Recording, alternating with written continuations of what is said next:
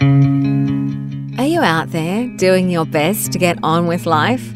Because, as you already know, it's what you make of your life that really counts. And sometimes having a few shortcuts to help you on your way can be very useful. The NLP Matters Podcast might just be the toolbox you need to focus your attention, your effort, your drive onto what really does make the difference. Built on the foundation of neuro-linguistic programming, the NLP Matters Podcast offers proven recipes you can use to create and sustain your life your way.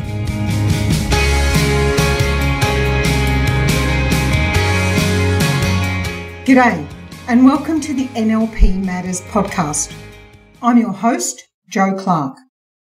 For the last few episodes, we've introduced the NLP technique of well-formedness conditions, which adds the final layer to the journey of building our successful lives and ensuring our goals are robust and resilient.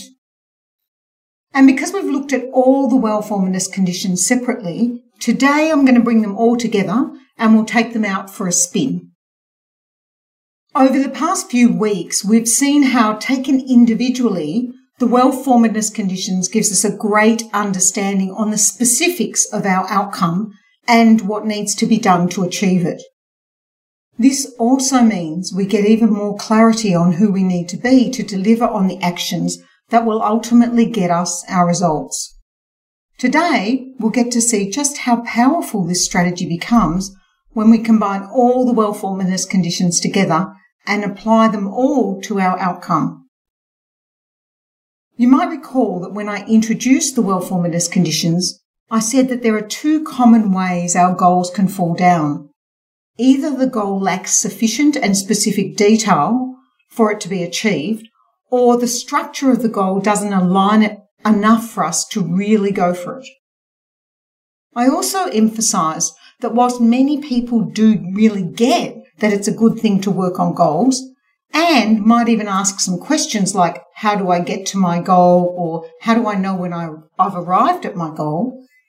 If these questions are only considered on the run, that is after we've already immersed ourselves in the doing part of our goal, then whilst we may discover some answers, it's much more likely that we'll be spending a lot of time looping, maybe getting confused or feeling a bit overwhelmed, before we do eventually, maybe, perhaps, get any real clarity on our goal. In fact, the most common reason these questions come up on the run is because we've already hit up against some obstacles or resistance, or perhaps we're struggling to stay motivated. So when we're confronted with these challenges, it's only then we stop and begin to reflect, do I really want this goal? And maybe what exactly is the goal? Seeking the answers to the fundamental questions contained within the well-formedness conditions whilst already on the run is not at all systematic.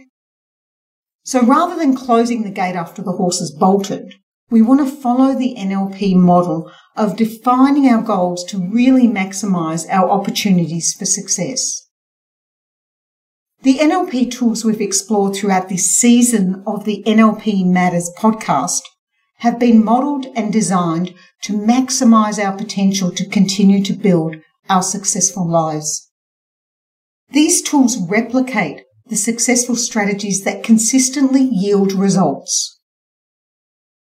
At the core of actually achieving our outcomes is the recognition that it's not just about giving our goals some detail.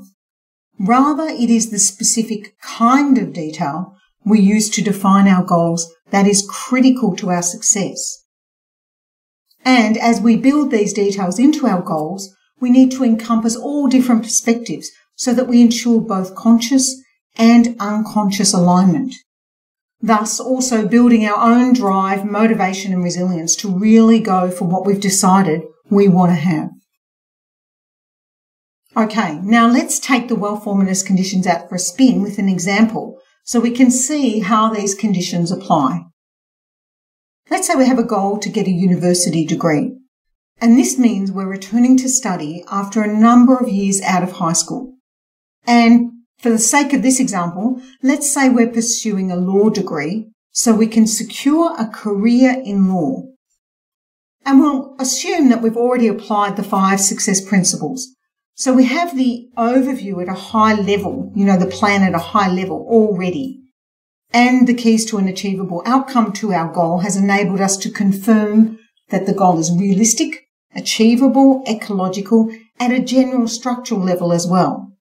For example, we know we can apply and get considered and accepted for a law degree.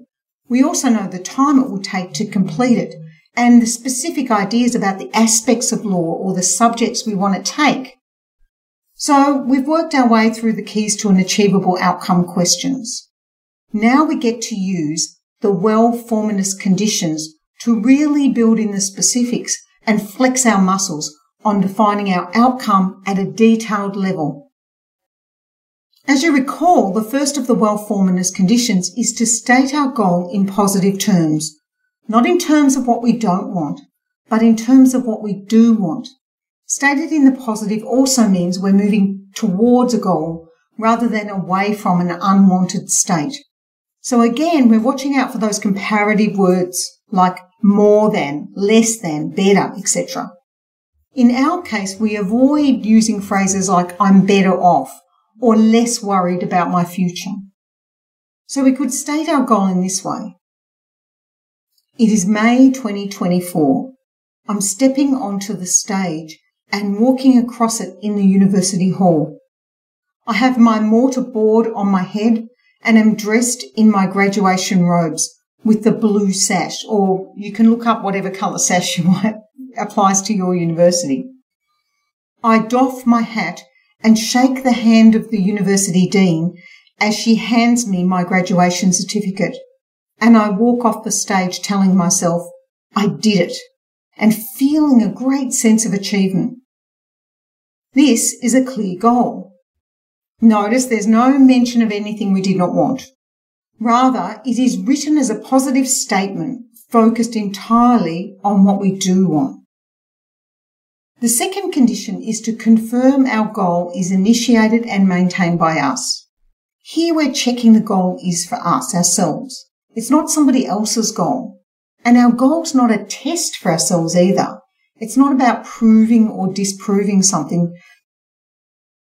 When we want to ensure we have both conscious and unconscious alignment, we want to be clear we aren't getting a degree for someone else, like trying to impress someone or competing with a sibling or in a desperate attempt to gain the approval of a parent or even trying to prove we're good enough. Our goal is about us and what we want to achieve in our life. It might be a long-held ambition or passion, but it's our goal. And we also need to confirm that achieving the goal is in our control. We're not relying on someone else to achieve the goal for us. We can do it ourselves. The third condition is where we move into describing the outcome in specific sensory-based details. And we'll also identify the steps needed to get to the goal. Now, it may not be every step, but the more detail we can add into the steps to achieve our goal at this point, the better.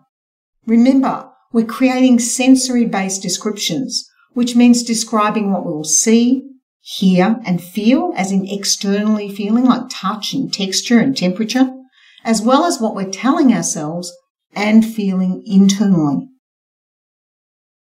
For our university degree example, we would say something like, I can see the hall packed with hundreds of people. Every seat is filled. As I look around the room, I see people smiling, taking photos with their phones. There's selfies everywhere. The stage is filled with rows of seats occupied by distinguished academics wearing their academic gowns and caps. Their hoods are bright red, blue, turquoise greens, representing their different faculties. They all look a bit like actors dressed for their parts in a medieval play. In the hall, I can see my partner or child or best friend or mum and dad proudly smiling and waving. I hear the excited chatter and lots of applause. I'm stepping onto the stage and walking across it in the university hall. I have my mortarboard on my head and am dressed in my graduation robes with the blue sash. I hear someone calling out my name, "Go, Joe!" I'm focused on the dean as I doff my hat, feeling the stiffness of the mortarboard in contrast to the tassel that softly brushes my wrist.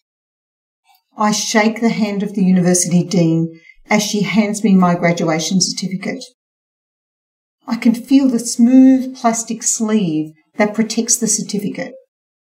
It feels a bit heavier than I expected. I look up and out over the crowd. I see my family standing up, applauding and cheering as I walk off the stage. And I'm telling myself, I did it. Wow, the feeling, great. The sense of achievement is welling up inside me as I walk down the steps and make my way back to my seat. Yes, I did it. I worked hard. I got through the barriers. I learned so much. And now I'm reaping my rewards. So now we have a sensory-based description for our unconscious mind to focus on. The more vivid, the better, because our unconscious mind can really get on board with our goal now. We're speaking the language of our unconscious mind. Pictures, symbols, sensory experiences. This is how we will experience our goal, and only now can our unconscious get it. We can imagine this as if it's happening. We can watch it like a movie, as if it's in the present. And the more we watch this movie and return to this sensory-based vision of our success, the more motivated we are to achieve it. This is what Kathy Freeman did in the 2000 Olympics. This is what Martin Luther King did when he said, "I have a dream." This is what Nelson Mandela did when he stood for election as President of South Africa. This is how we build our successful lives. No matter how we define our success, this is the way we do it. The fourth well-formedness condition is to make sure the goal is ecological. Remember, here we're doing both internal and external checking. The internal check is being really curious about whether the goal, as we've created it now with all the details we've added in, aligns with our identity, our values, our beliefs and rules, our skills and capabilities, all and any internal things that could, maybe, perhaps, come up whilst we're pursuing our goal.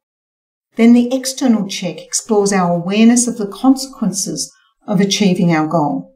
What will it give us? What will it take away? What are the costs and benefits we will have as we pursue the goal?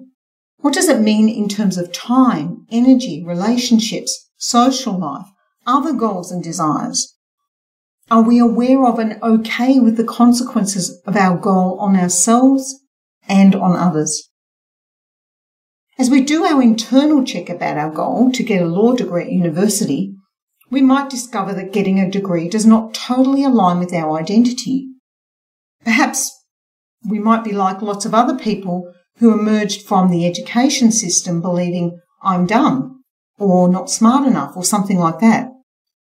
This belief might be because of some negative experience we had at school, and often it's very early in school. Maybe we didn't learn to read as fast as some other kids, or perhaps we were challenged by spelling, or maybe we weren't so good at standing up at the front of the classroom and doing those times table games where they call out 7 times 9 and mind goes blank.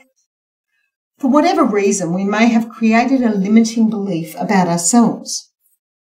If we have that belief, it's a part of who we believe we are as a person, so it is a part of our identity.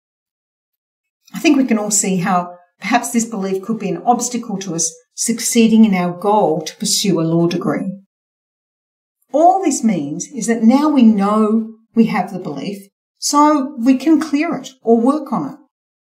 We may do some work clearing it before we start at university, or we may start and work on the belief as we go along. The main point here is to be aware that we have that belief, and sometimes on our journey towards our goal, it will most likely pop up. It may show up as self-doubt, or it might be some sort of sabotage strategy, such as forgetting to hand in assignments or leaving everything till the last minute. Regardless of if or how it shows up, we can now recognise it as that old thing that we used to believe, and ideally we'll develop a strategy for letting it go. We might have a laugh at ourselves, or we might just treat it as an old friend, acknowledge it and move on. Find a strategy that works for you to manage those sort of beliefs. And of course, as we do our internal ecology check, we won't just find misalignment, we're going to find lots of things that do align as well. Our goal could align with our values, like the value of growth, or other beliefs such as education is the key to prosperity. In the ecology check at this level of detail, we're bound to discover that something or things align and others don't align with our goal. We want to discover that. Because now that we do, we give ourselves the opportunity to really do some personal development and build that alignment so our identity, values and beliefs can grow and evolve to match the success we've chosen to have. And now we do the external check. Okay, we're returning to study. Perhaps we have a couple of kids and a partner. So we would be checking in, how does my goal and the steps to get me there impact on them? For example, if I'm working or I'm the breadwinner in the family, then we might need to do some planning to make sure the family can manage the loss in income while I'm at uni. It might mean my partner working more or getting a new job or something like that. And of course, with a couple of kids, I'd have to work out how our family could reorganise given each member's needs and situations. Now, unless I check my goal and develop an ecological plan for these adjustments, then I'm risking not only my successful attainment of my goal, but potentially also the quality of my important relationships in life. And there are many other external aspects of our life that we should consider as we do this very important external ecology check on our goal. The fifth condition is where we ask ourselves, is there more than one way to achieve this goal? This question provides the opportunity to get creative as we explore how else could we achieve this goal. Remember, we don't want to be trapped with only one option. When we have options and choices about how we achieve our goal, there's often a release of energy. We don't feel trapped with only one choice. It's more like, wow, I've got so many choices here. And of course, it also gives us the reassurance that if our first way doesn't turn out so good, we can choose another way to achieve our goal. In the case of our university degree, we could look at many different universities. We could consider on-campus or online studies or a mixture of both. The current circumstances with an international pandemic provides an ideal environment for studying online, which means our choice of courses or universities is not limited perhaps by the commuting distance to a university. We can also look at how quickly we can complete our degree. Most universities these days offer 3 semesters per year, and that could mean we could fast-track it, or we could slow it down. We could do it part-time.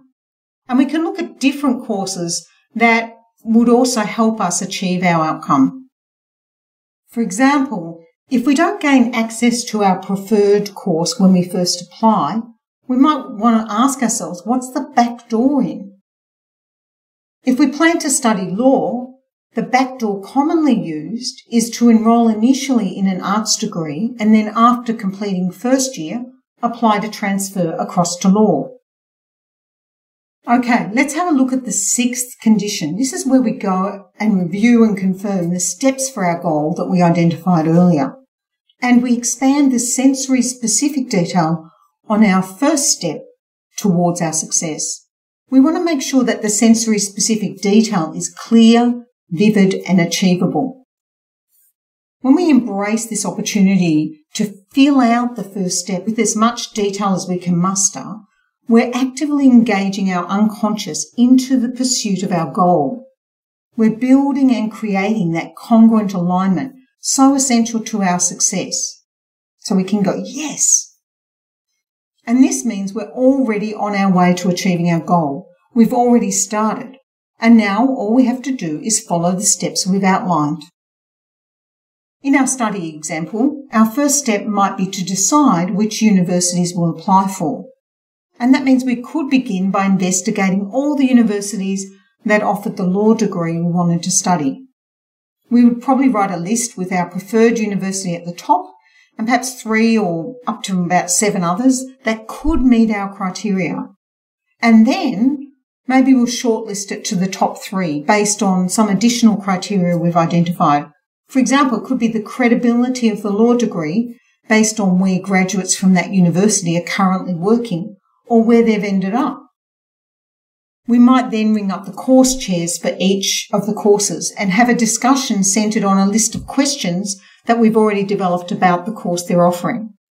We could read reviews from current and past students and do more research around what employment prospects are out there for the specific law courses we're considering.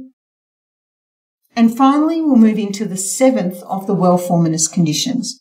And this is where we get to confirm that our goal actually increases the choices that we have. When a goal is perceived to reduce our choice or limit us in some way, then we'll lose alignment and congruent commitment to really go for the goal.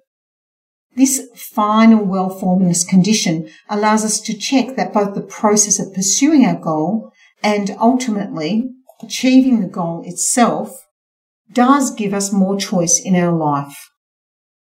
The choices may be created because we've learned new things about ourselves and or the world we're in. We might have picked up new skills and capabilities or gained access to increased resources. When we evaluate our example of going to do a law degree from this perspective, it's pretty easy to see that if I want a career in law, then completing a law degree definitely gives me increased choices about how I can pursue this career than if I didn't have a law degree. Our choice of subjects in the law degree and even the specific university we choose should be assessed in terms of will they give us more choice around employment, career, income and standard of living. And having gone to a university, we would certainly have more choices available to us because we've learned things about ourselves, others and the world we live in.